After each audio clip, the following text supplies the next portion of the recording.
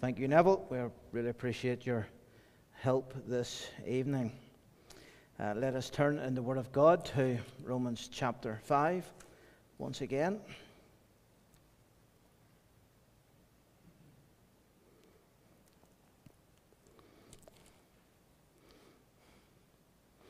Our text is found in the verses 18 through to 19, mainly verse 19. Good to read verse 18 as well, just to get the full context, what Paul is saying.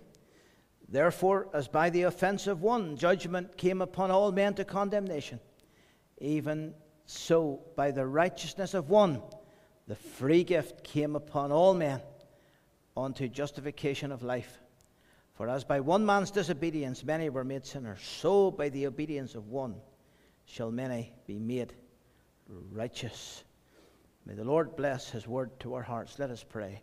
Father in heaven, we thank you for the word of God. As we consider it and examine it tonight, we pray for the enlightenment that only your Spirit can bring. That while the words may enlighten the mind to some degree, only the Spirit can truly take away the darkness. Only the Spirit can take away the hardness of the heart. Only the Spirit can make a person live in their souls. And so we pray for the power of the Spirit, for the dynamic of His energy to be experienced tonight, personally and individually, throughout this meeting. We hand this meeting over to you. We pray that your will be done. For Christ's sake, amen and amen. The doctrine of justification lies at the heart of the gospel. It lies at the heart of the gospel because only justification can deal with the guilt problem. And that's the one big issue that affects every man, every woman. We are guilty before God, guilty of breaking His law, guilty of transgressing His precepts. And to be guilty is to be deserving of punishment. And whenever we are justified, we are transformed. We are put in a place where the guilt has been removed. And the removal of this guilt can only take place when we put our faith in Christ. And so while justification lies at the heart of the gospel, we must always say that it is justification by faith alone that lies at the heart of the gospel. We cannot be justified by the works that we do. We can only be justified through putting our faith in Jesus Christ alone. That is the only way. Works will never suffice. Even a situation where we cling on to our works plus our faith, that will never do. It is faith alone, because Christ alone saves. Now, whenever we think of the removal of the guilt, and the removal of the guilt through faith, we think of pardon and forgiveness. And it is true that justification does involve being pardoned and being forgiven. And that is a very remarkable thing, that God forgives the sinner. Forgiveness is a thing that many people naturally struggle with. It's something that many find very hard to do, to forgive a perpetrator or forgive someone that has done them great harm. And in many respects, forgiveness is well nigh impossible here in this world, because there needs to be repentance and there needs to be the acknowledgement of wrong on the part of the one that has done wrong. And so forgiveness can never ever be a one-way street. But then we come to God, and God forgives us. And of course, the people whom He forgives are a repentant people. We turn from our sin, but yet He forgives us not in the strength of our repentance, but He forgives us out of the fullness of His heart of love. And whenever He forgives, He pardons. The Bible actually says that God, He puts our sins so far away, they are driven out of sight. completely. In Micah 7, verse 19, we read that God will turn again. He will have compassion upon us. He will subdue our iniquities. And He will cast all our sins into the depths of the sea. That's what God does for the sinner. And that's what God can do for you tonight. You're not saved. You have to acknowledge your sin. And God can put all of your sins into the depths of the sea. Now, we are told that in the Western Pacific there is a depression called the Challenger Deep.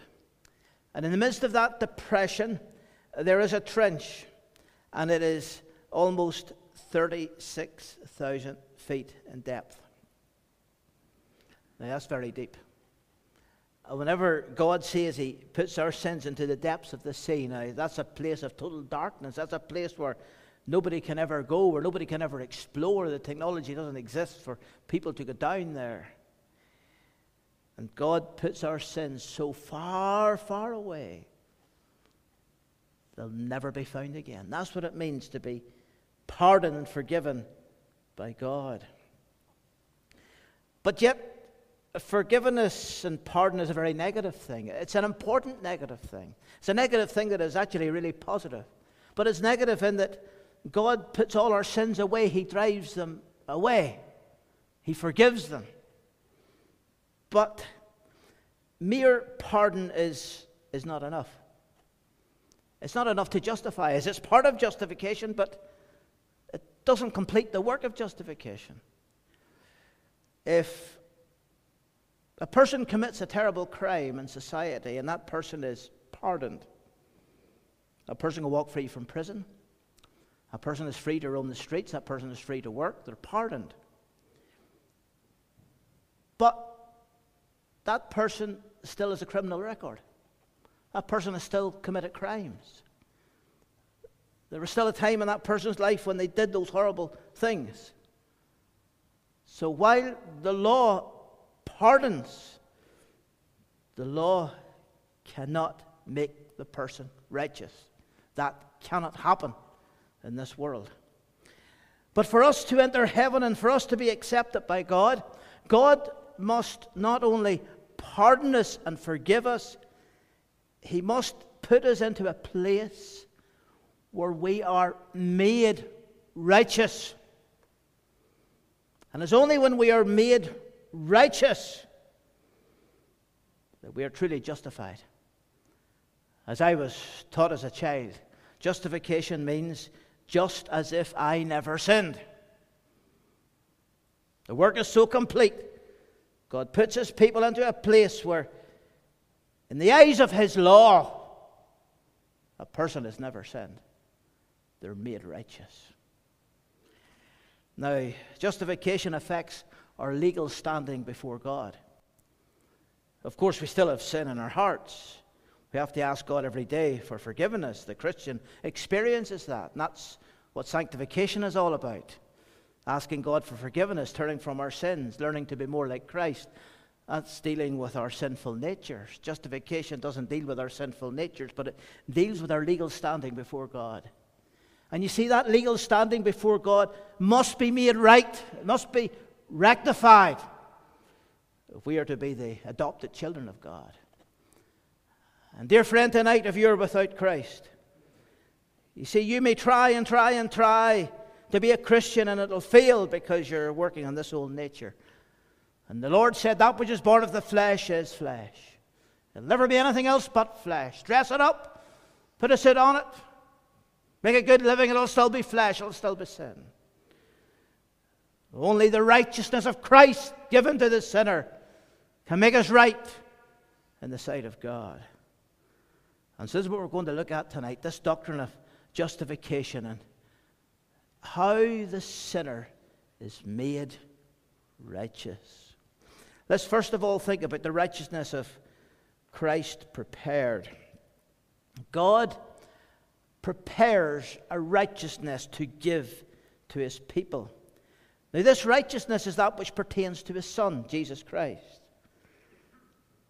We sang the hymn earlier. It's written by Robert Murray McShane, a young preacher, died 28 years of age.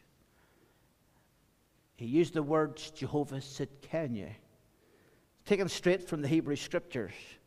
The word Sidkenu is actually a Hebrew word. He transliterated that word. Didn't translate it, transliterated it, wrote it down exactly as it was in the Hebrew, taking letter for letter. And Jehovah Sidkenu means the Lord our righteousness. You'll find that in the book of Jeremiah. God becomes our righteousness. And this righteousness that God gives to us, that God has prepared for us, is the righteousness of His Son, Jesus Christ. Let me introduce you to a very important word where the gospel is concerned. It's the word vicarious. The word vicarious means someone who does something instead of another. Someone who acts for you, who does a work for you.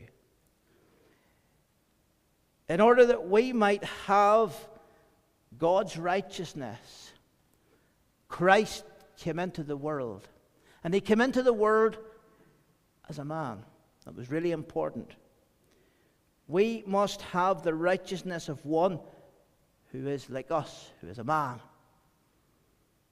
For God to prepare that righteousness, Jesus Christ became a man, that we might have that righteousness that God had prepared for us. So the Son of God, who dwelt from all eternity in the bosom of the Father, in the courts of the angels, He became wedded forever to human flesh. He became a man. He became a man, first of all, in His humiliation, conceived in the womb of the Virgin Mary without sin, living a life without sin, but humbling Himself and facing the deprivations of this world, feeling hunger, experiencing pain, experiencing rejection, rubbing shoulders with sinners. The Lord humbled Himself. But through all of that, even as Judge Pilate had to say, I find no fault in this man, because He was faultless and He was flawless. And while He would go to the cross, and while the cross is a pivotal part of this righteousness, His life also was important, because during those 33 years, He kept God's law for us. We break that law. We break it in our actions. We break it with our words. We break it with our hands and our feet. And we break it with our eyes. And we break it with our ears. We break it with our tongues. We break it with our very thoughts, with our attitudes, with our aspirations, with our goals. Every day we break God's law. We smash it into pieces. And we are guilty of breaking that law. But Christ, throughout all of His life, was flawless. His mind, His heart, His thinking, the perfect man. And He kept God's law for us. We have broken that law. Day and daily we break it, but day and daily He kept it. He kept it on our account. He did it for us. He made Himself subject to the law, and He kept that law with precision, because He was perfect. He was impeccable. That means it was impossible for Him to sin. He could not sin. He would not sin because it was against His nature to sin. And He succeeded where Adam failed. We're told here in verse 17 of Romans 5, for if by one man's offense death reigned by one, death came into the world because of one man's offense. Verse 19 says, for as by one man's disobedience many were made sinners. We've all been made sinners by one man's disobedience, by Adam's disobedience. But Christ rectified what Adam had done. He came and He kept the law, and He did everything that His Father told Him to do. The blameless Son of God. But then we come to the cross, because His humiliation took Him to Calvary and to that despicable form of torture and of execution known as crucifixion. Never had any civilization contrived of anything more cruel in the history of the world before nor since than that which the Romans had accomplished when they crucified their victims and the Son of God in all his perfection. They crucified him. But it wasn't just about the pain and the suffering that the physical man bore. That was terrible. It was about the spiritual suffering. It was about the soul of Christ and the sufferings of his soul. We get to the very soul of his suffering. The sufferings of his heart, we get to the very heart of his suffering. As he became legally guilty of our sin, not morally guilty. He did not commit the sin. But in a legal sense, he became guilty of our sin. And therefore, we are told in 2 Corinthians 5:21, for God hath made him, that is Christ, God hath made Christ to be sin for us, who knew no sin, that we might be made the righteousness of God in him, that we might be made righteous. There had to be one who, as a perfect sacrifice, would take the curse of God for us. And he took it all. My sins, every last one of them, was nailed with Christ to that tree. Truly we can say, man of sorrows, what a name for the Son of God who came, ruined sinners to reclaim. Hallelujah, what a Savior. The righteousness of God was prepared in the body of Christ. Our sin was transferred to Christ in order that his righteousness might be transferred to us. And now we come to the imputation of this righteousness, the righteousness of Christ imputed. The word impute is a very important word where justification is concerned. We have it over and over again in Romans chapter 4. And just flick back in your scriptures there to Romans chapter 4. Paul quotes from David. David wrote in the Psalm 32, even as David also describeth the blessedness of the man unto whom God imputeth righteousness without works. So God imputes this righteousness, and he does it without works. It's not about works, it's about faith. In verse 8, blessed is the man, happy is the man, to whom the Lord will not impute sin. And then he goes on to talk about Abraham. And you will notice there in verse 22, it says, and therefore it was imputed to him, to Abraham, for righteousness. But it was all about Abraham's faith. He staggered not at the promise of God through unbelief, was strong in faith, giving glory to God. And it was imputed to him for righteousness. So what does this word impute mean? It means quite literally to charge to the account of another. That's what it means. It's a mathematical term. It's a term from which we can see the word logic. And maths is all about logic. And you have the idea here that we are bankrupt. We owe God a debt that we could not possibly pay. And that debt is perfection. That debt is the keeping of the law. We are his creatures. We're accountable to him. That's the burden that you have, dear unsaved friend, tonight. You're trying to work up this righteousness to gain favor with God. It'll never work because you're constantly in God's debt, and it's a debt you can't pay. You'll never pay it. But then we have the transfer of this righteousness to the bankrupt sinner's account. And that's imputation. It's the gift.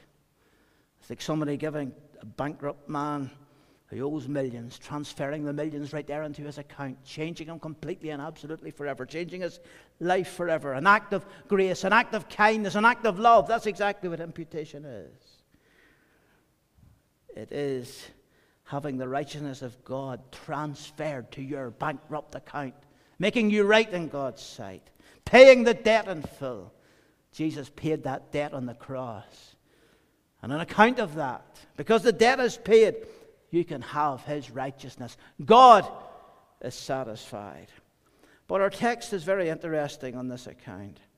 Our text in Romans 5 and 19 doesn't use the word impute. It uses the word made. By the obedience of one shall many be made righteous. The word made, it means to be legally constituted. We all have a standing. We're citizens of a nation. We're citizens of this nation because we were born into this nation. We're entitled to a passport. We're entitled to travel in the name of the nation.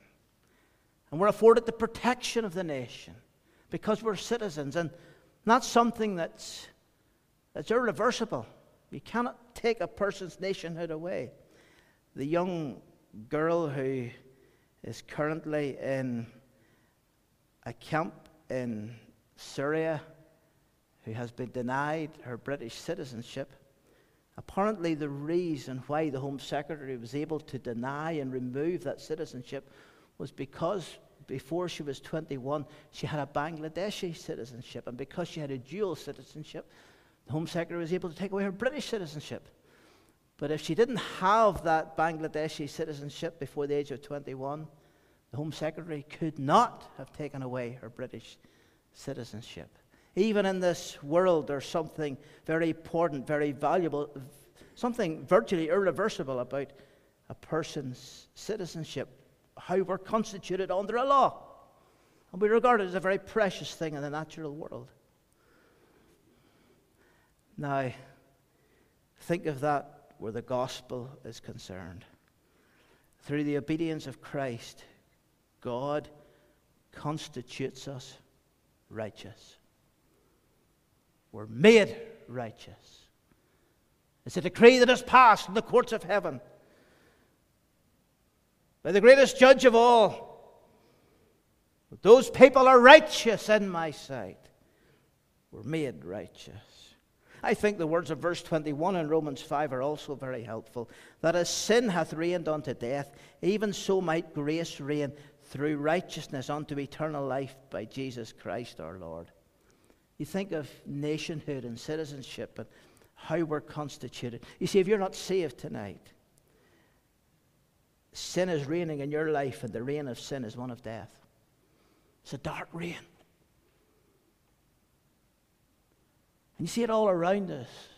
This godless world and godless society, how death reigns, cruelty reigns, because sin reigns. But when we are saved and justified, suddenly grace reigns through righteousness unto eternal life. The reign of grace. Whenever God justifies you, He puts you under grace. And that's life. And that's eternal life. And that's what it is to have the righteousness of Christ imputed to you. Let's move on and look at the righteousness of Christ illustrated. I've just one biblical illustration to bring before you. It's found in the book of Isaiah, actually. Isaiah chapter 61 and the verse number 10, if you want to look it up.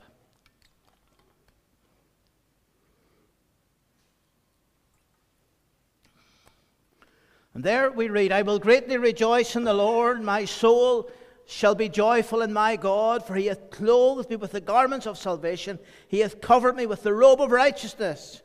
As a bridegroom decketh himself with ornaments, and as a bride adorneth herself with her jewels.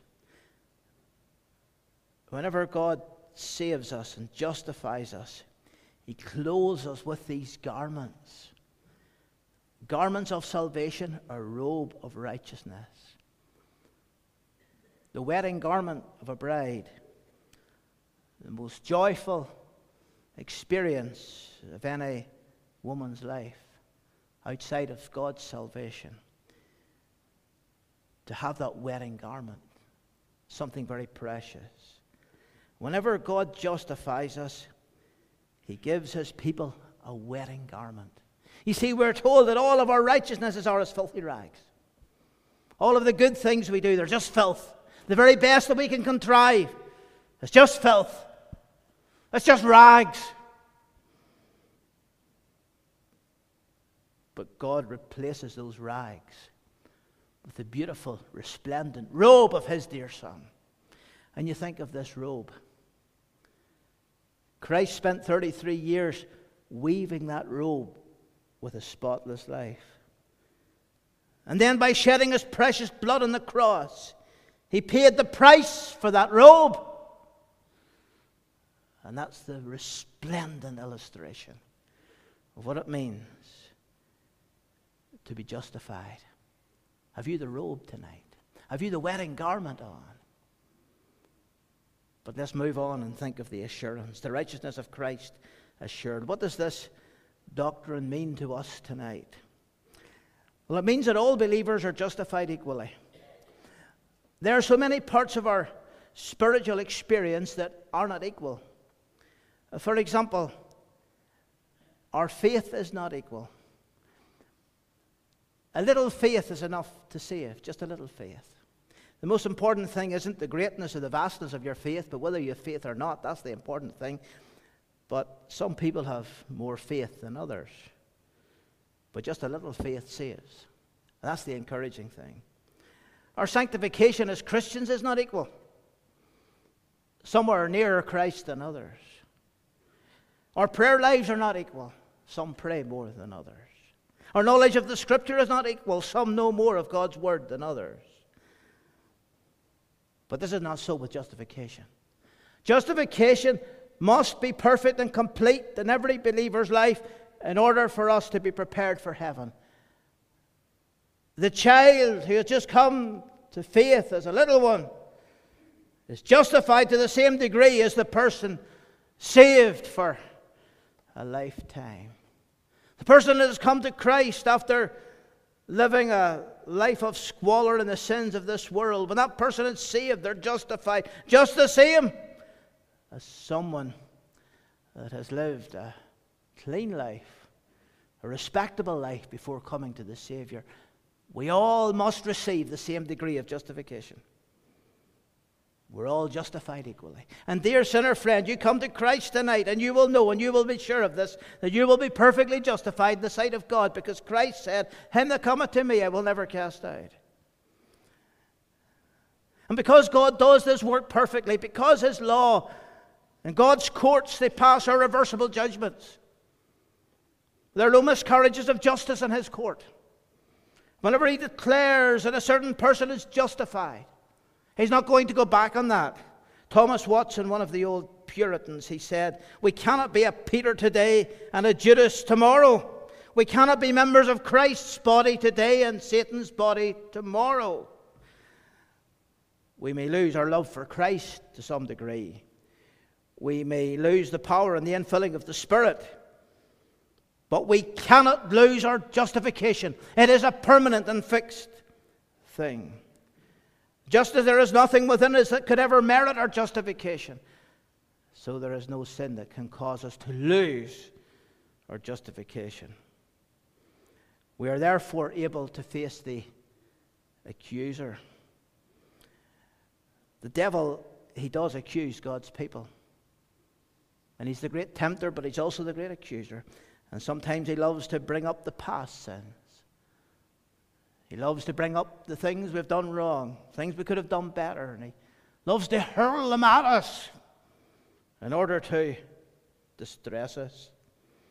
And over in the book of Zechariah, chapter 3 and the verse 1, we have a man called Joshua. He's the high priest of Israel. And Satan is standing there to resist him. And he had filthy garments on, and he stands before the angel of the Lord. And the filthy garments are taken away from him, and he's given a change of raiment. And he's made right in God's sight. The devil is dumbfounded, and he's put away. You see, this justification is the answer to Satan, is the answer to sin.